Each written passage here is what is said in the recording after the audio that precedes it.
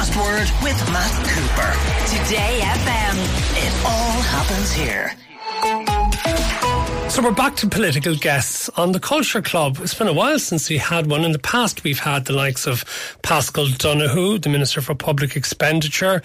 Richard Boyd Barrett has been with us. Mary Lou MacDonald, the Sinn Féin leader, is another who gave us her choices. So I'm delighted today that we have the Tánaiste and leader of Fianna Fáil, Micheál Martin, who is with us for the Culture Club. Thank you very much for being with us. Thank you very much indeed. Do you have much time, though? Do you have much time these days for books or for music or for television or movies? I try and make time, particularly for books. And there was a time in my political career when I was so sort of obsessed with it to a certain extent that I actually lost time, and because prior to coming into politics I would have enjoyed reading immensely, and did English in college or undergraduate years in first year, did Irish, did history, and so I was an avid reader as a teenager and in my early 20s, and then politics became all consuming. But then I copped on again quickly. I think it was Vincent Browne who used to keep on saying, these politicians don't read books even, I remember being struck. He might have been right. I'm being struck when he said that, or wrote that maybe, and I said, okay, maybe he might have a point. So from then on, I sort of said, okay, let's carve out a bit of time. And reading matters, because reading broadens the mind. So I do like reading in particular. I love films, and I like watching documentaries on films. So latterly, some years back, I started watching documentaries on Zhivago and David Lean films, and so in Colosh 3, where I went to secondary school, we had a very far-seeing Irish teacher who had a film club on a Friday, and he used to bring us all in on a Friday afternoon to watch a film. But I suppose those were the days before it was easy to see an awful lot of movies. This is way before your Netflixes, even before really most people had video recorders probably in their houses. Absolutely. This is 74, 75, 76, and Pádraig O'Scanlaon was the teacher.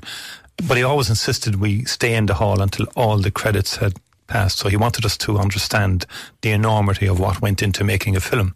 And it wasn't just about the actors, but it's about the sound, the film. What sort of movies would he show? Because there would have been a care taken, wouldn't there? That there wouldn't be inappropriate material for young teenagers at the time. There would have been a bit of that, although I'd say he was quite liberal himself. But the westerns, of course, and some on the Roman Empire and films of that kind. I often said if I ever retired, I'd like to spend 2 weeks in the Cork Film Festival and do nothing else, or a week there, and just immerse yourself in that. But they're the things that you lose out to in the world of politics. I want to start with music like we always do, and the first single you ever remember buying as such, what is it? I'm a long-haired lover from Liverpool, Donny Osmond.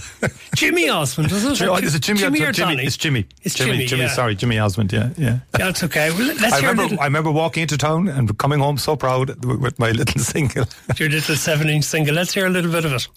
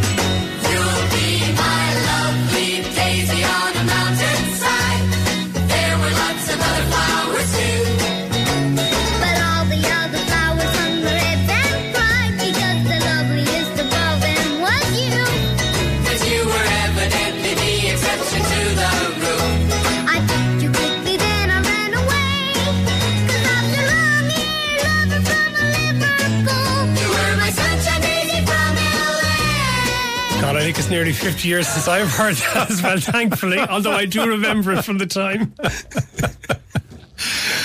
Okay, your musical taste moved on a bit from that. It's the truth. No, you're truthful. That's good. I like that. Okay, you've got an interesting suggestion for your favourite album. Neil Diamond, the jazz singer, the soundtrack to the movie from 1980. Yeah, I love Neil Diamond, full stop. I think there's a tremendous sort of vibrancy in his singing and in his music, and to this day, I still love it. And one of the great regrets is I didn't actually get to a live concert by him. And because he played Dublin quite a bit in the 1980s, didn't he? Yeah, he did. Yeah, you know, and he was laterally, and he was one of the original big acts for stadiums here in Ireland. I think, wasn't he? Yeah, I think so. Yeah, I'm not sure, but he didn't do Shimsha. I don't think. That's for if those. If you come to Cork, you'd have gone to see him. You'd have gone to Shimsha. Yeah, we went there annually for whatever reason. We enjoyed it, but yeah, and I think there's also a sense of optimism in much of his music. If you're travelling in a car or whatever, and you switch it on, it's just gives you a great sense of, I think, almost buzz and joy, and that's for most of his music, you know, and that's not just Sweet Caroline and so on like that, but all the other I Am, I Said, you know. But the track we actually have from the soundtrack to The Jazz Singer is America. Yeah.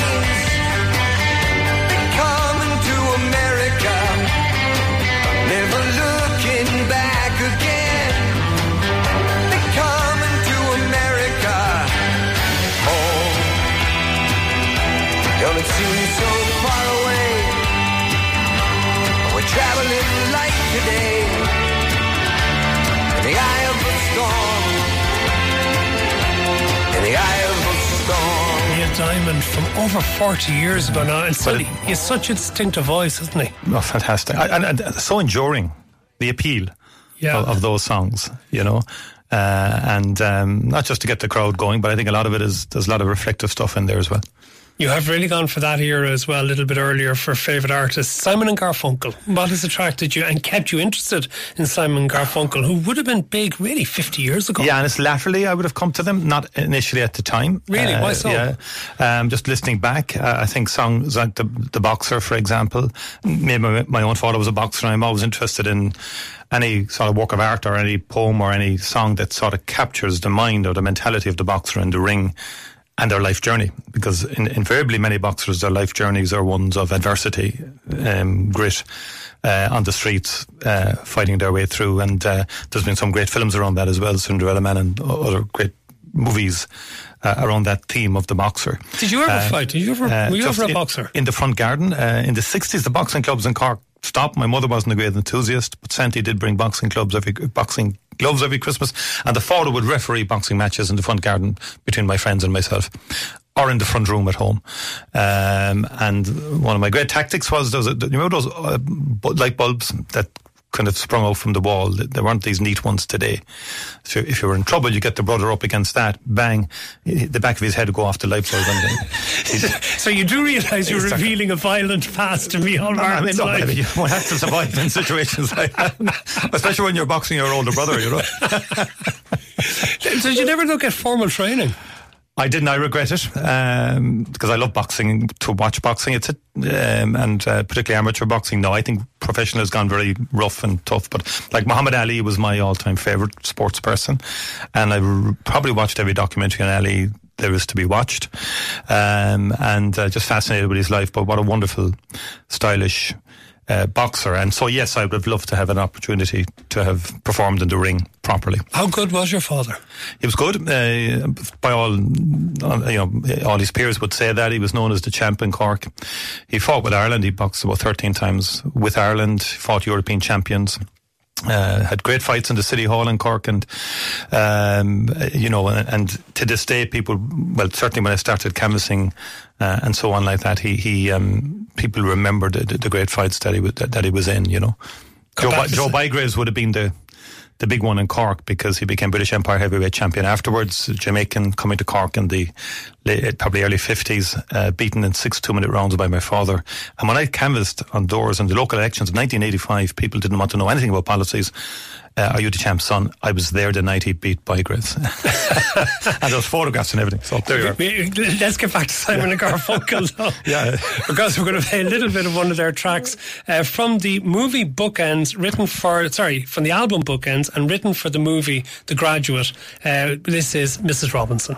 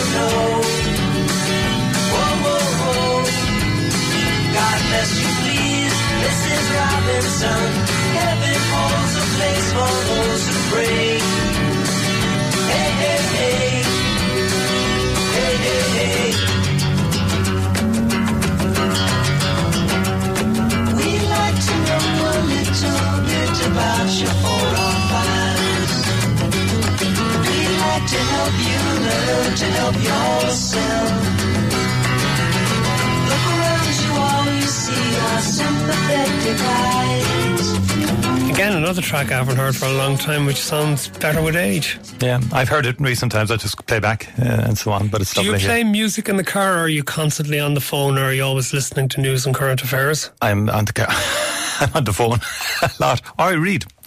In the car? In the car, yeah. We get to the books later on. Yeah. Let's finish with the music, though, by nominating the best gig you were ever at. And it's not one from Cork, although you do have Shiamsa Cushley in various festivals down on your list. Yeah, we did all of them, and to Michael Jackson, to the ballad singers, to Christy Moore, to was Don McLean there on one occasion? I can't remember. I think he might have been. It might have been, so I mean, they were, for us, like, Shiamsa Cushley was a big thing at the time, and it was very successful. And I can remember sun-drenched days in Páirc Uí Chaoimh and rain as well in the different concerts on an annual basis. But the one you've given us is from the 3 Arena from 2018, U2, during the Experience in Innocence tour. Yeah, I went along to that. I was invited to that, and I thought it was a fascinating production. Again, in our era in college, U2 were coming, if you like, and they've been part of our journey through life, my age generation, and I've great admiration for what they do, but I also think their music and their productions are thoughtful, and they're thematic in terms of their life journey themselves. And I was at the recent... I saw you at the recent Bono performance in the Olympia, which was a very, very special night. It was something else, and I jokingly said, not jokingly, I kind of said, God, he's lost on stage, but then again, he's been on stage, but he's been, what I meant was, as an actor. Yeah, so I was really taken by that production, and their music is... enduring as well, and also I think they've been great leaders from the music world in a benign, positive way in terms of messaging, in terms of we should look outwards as a country and we should look after those most vulnerable. I mean, I think all that period with Bob Geldof, U2, in terms of development support, supporting countries in Africa and in less developed regions, has been a powerful message to young people who follow them, that, to be frank, politicians on their own wouldn't have the similar capacity to reach such a wider audience in terms of that fundamental message. So you don't mind that, do you, when rock stars and celebrities get involved in trying to tell elected politicians what to do? No, I don't. I think it's all part of our democracy. I think, okay, you might get impatient, and politicians tend to get impatient with sort of the simplicity of some of the messages, but the point is it creates a momentum that leads us in the right direction. Now, we should be leading, and many of us do, and it gives us support as well in terms of that idea of Ireland as a global country that looks outwards. We have to consistently say to our younger people, please keep looking outwards. With the emergence of certain groups, there's a huge danger ultimately you could become insular again. America is becoming insular now. When you think of Neil Diamond's song about we're coming to America, which is all about immigration. Exactly. It's harking to an era when America opened its arms and welcomed people into America, which made America. That is modern America. And many Americans are tearing their hair out now, saying we can't bring people in anymore. And it's becoming insular and inward looking as opposed to outward looking. Ireland must always be outward looking. And I think our rock stars, to put it that way, have been outward looking and have had global status in terms of their messaging, and that's a positive for Ireland. Let's hear a little bit of U2 from the gig at the 3 Arena in 2018. Here's The Fly.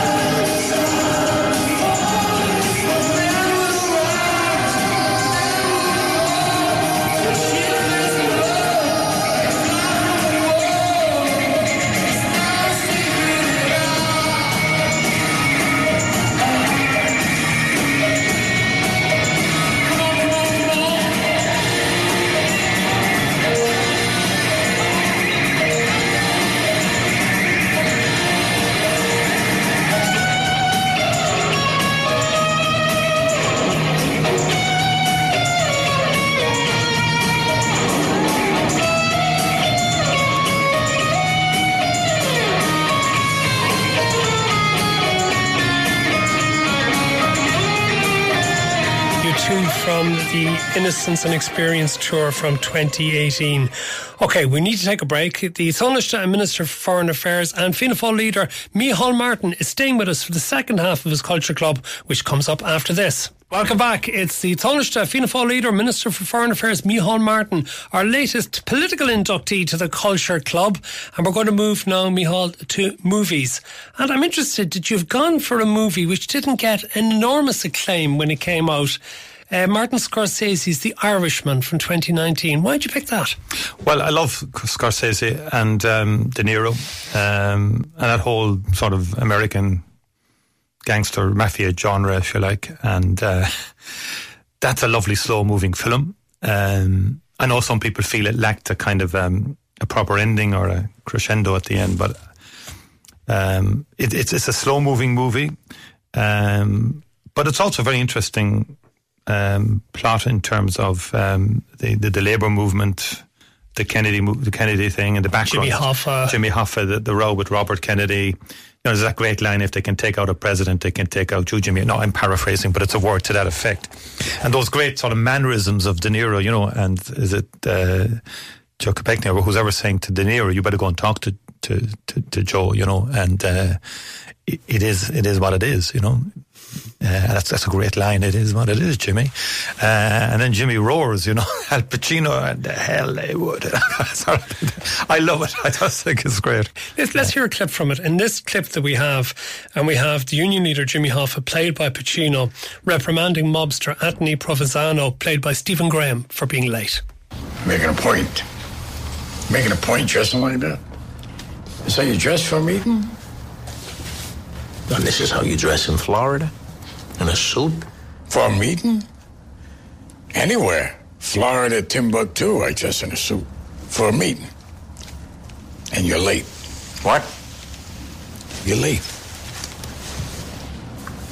And it was traffic. Yeah, it's traffic. Wasn't it traffic? You give me It traffic. was traffic. What do you want from us? It was bumper to come bumper. Yeah, no, it's bad, you know. Traffic. I never waited for anyone who was late more than 10 minutes in my life. I'd say 15. 15's right. No, 10. I don't think so. 10's not enough. You have to take traffic into account. That's what I'm doing, huh? I'm taking traffic into account. That's why it's 10. I still say 15. No, 10. Fine, we disagree on that. Well, how about 12 and a half minutes? There we go. 12 and a half. Middle, right in the middle. Beautiful, beautiful. Yeah, more than 10 is saying something. You saying something to me? I'm here. It says what it says. See, Micheál Martin, I'm just thinking, like Jimmy Hoffa, you're never without a suit on. So do you get like that with people who turn up late? Like when you were Taoiseach, if somebody minister turned up late, would you give them that treatment? Not quite. Actually, not quite. Close to it, is it? No, punctuality isn't my greatest trait, so it wouldn't be on me to give out to anyone else. Giving the coded message, and there was some coded message there both ways, I think. You also have Casablanca on the list, which Daniel McConnell only last week nominated as his favourite. It's my all-time favourite, if I'm honest. I love Humphrey Bogart, and I said this recently, that one Christmas I brought all the kids around and said, look, you've got to watch Casablanca. I know it's a different era. They all liked it. They all loved it, actually, and it's a great movie. And the great thing about that movie was at the time they were churning out movies once a week in Hollywood, and these were kind of regular fare. But this one, for some reason, was exceptional in terms of the quality and the product of it, and also the degree to which it captured the imaginations of people. I could watch it again and again and again, and there's a great cadence to the film. There's great moments in the film, singing the French national anthem in Rick's bar, for example. Which is what we did last week. We actually played a bit of that. Yeah. Let's move on to books, because clearly you've expressed your love of books. Yeah. And you've picked somebody else who's been a regular guest on this programme and who came in to speak about A Paragon as his latest novel. You've gone for Colin McCann as your favourite author. Why so? Because I think Let the Great World Spin, and I read The Dancer. Met him recently in New York for the first time. It was a great privilege. The first chapter of The Dancer you just take, no one captures the trenches and warfare like he does. But A Paragon is a special novel. He describes it as a hybrid novel, but it takes the lives of two fathers who've lost their daughters, an Israeli and a Palestinian.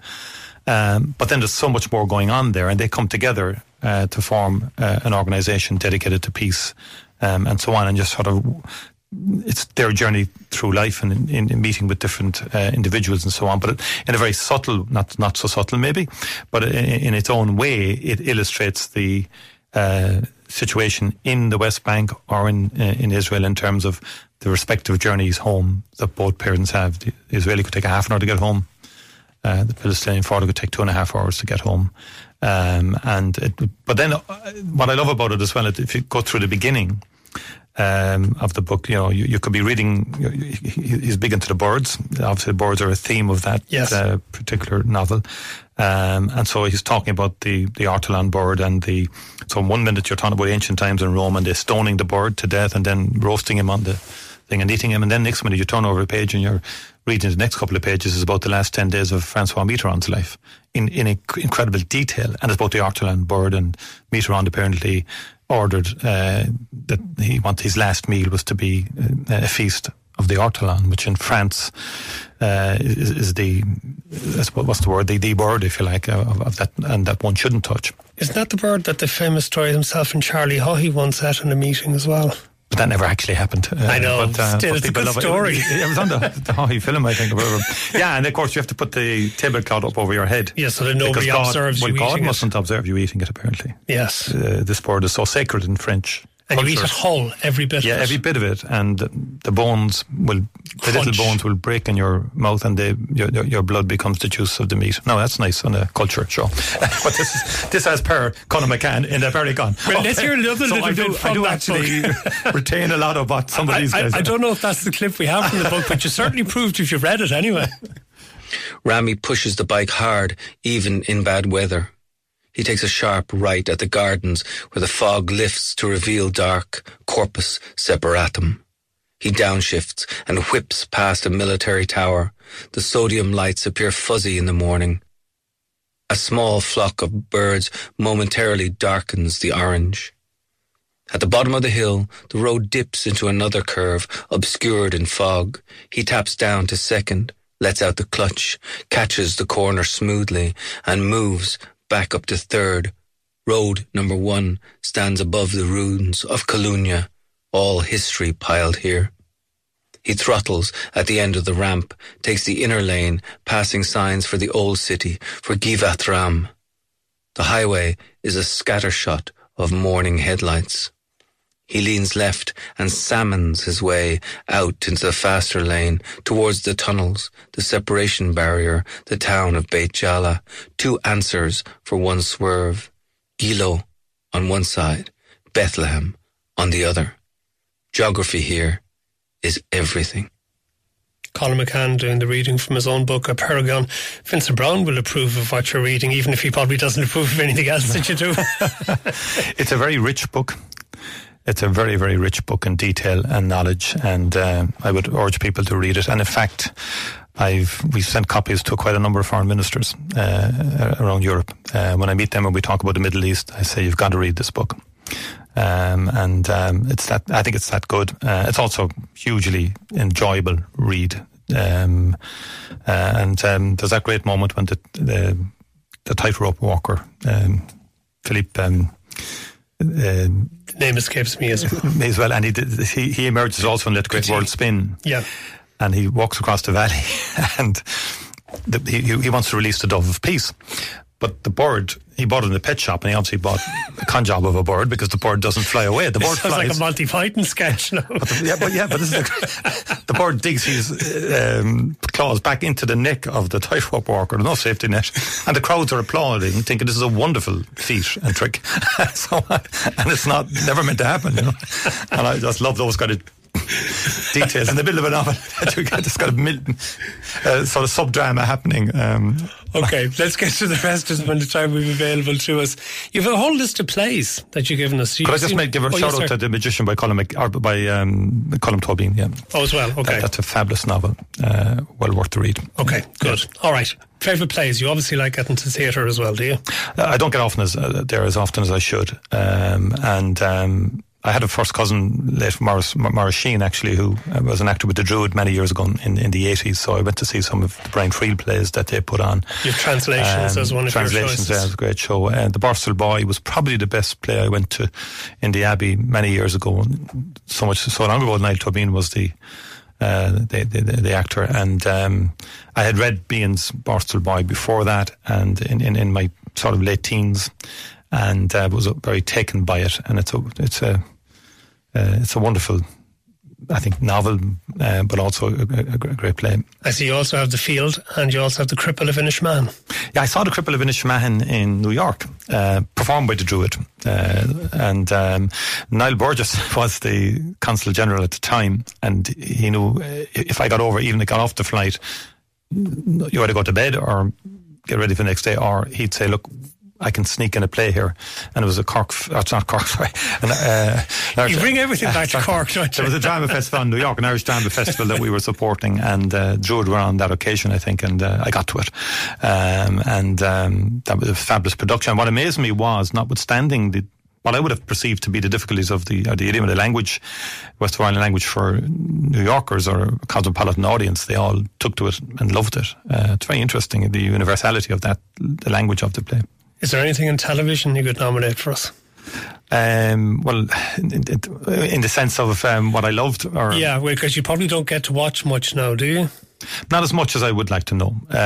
Love Hate was, I think, in more recent times. I was glued to that at the time. I thought it's always broke a new frontier in Irish television terms. I thought, and that was a wonderful play, wonderful film.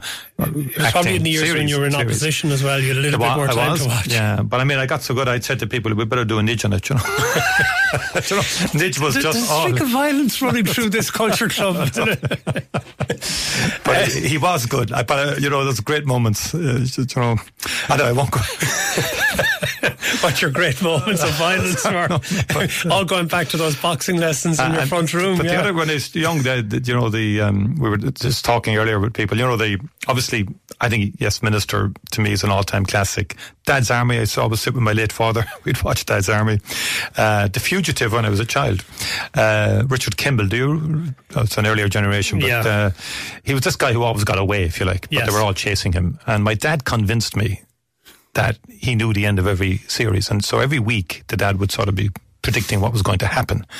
And of course the inevitable happens in all these shows. He gets away, but we'd all be amazed at my dad's sort of knowledge, and he'd say, look, I meet him every week, I'll tell you again what's going to happen next week. I got to such ridiculous notions. I clearly was young that I was woken up one night to come down to the kitchen. There was 4 or 5 friends of the father and That's Richard Kimball over there now. Just I thought I'd bring you down to talk to him. Well, listen, I'm going to go back to finish. We're going to play a clip of Yes Minister, because I want to know just how real this particular thing might be, because it's the PM, as Jim Hacker was at this stage, played by Paul Eddington, explaining how he deal with backbenchers looking for a pay rise.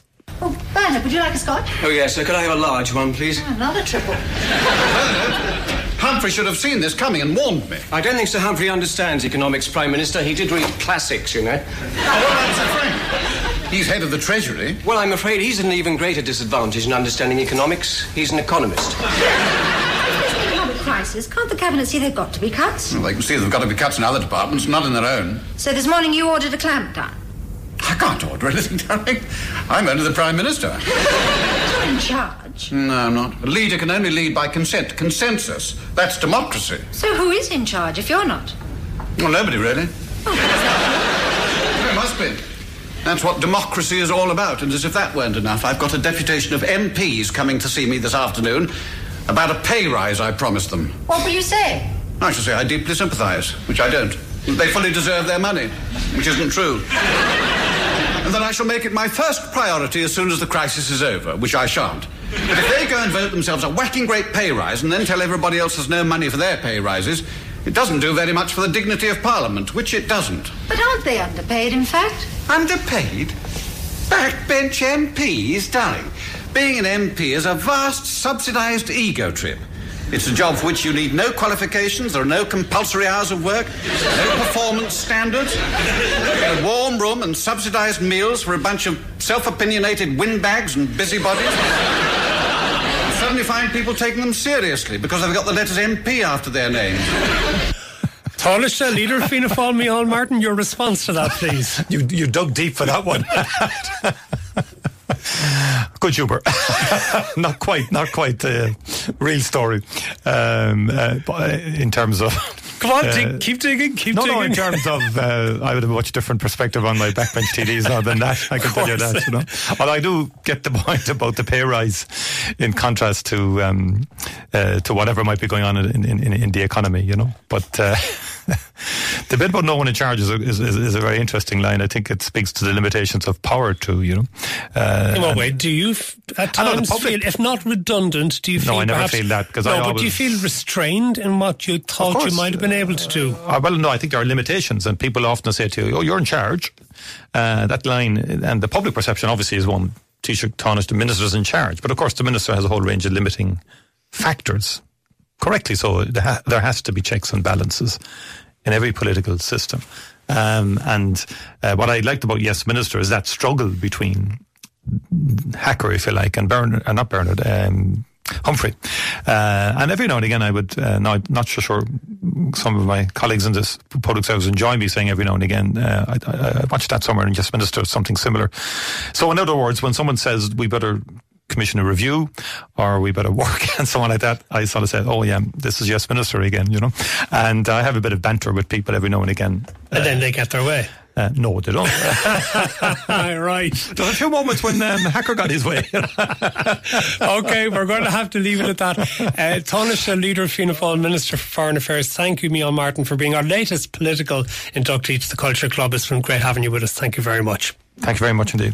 The Last Word with Matt Cooper. Weekdays from 4:30. Today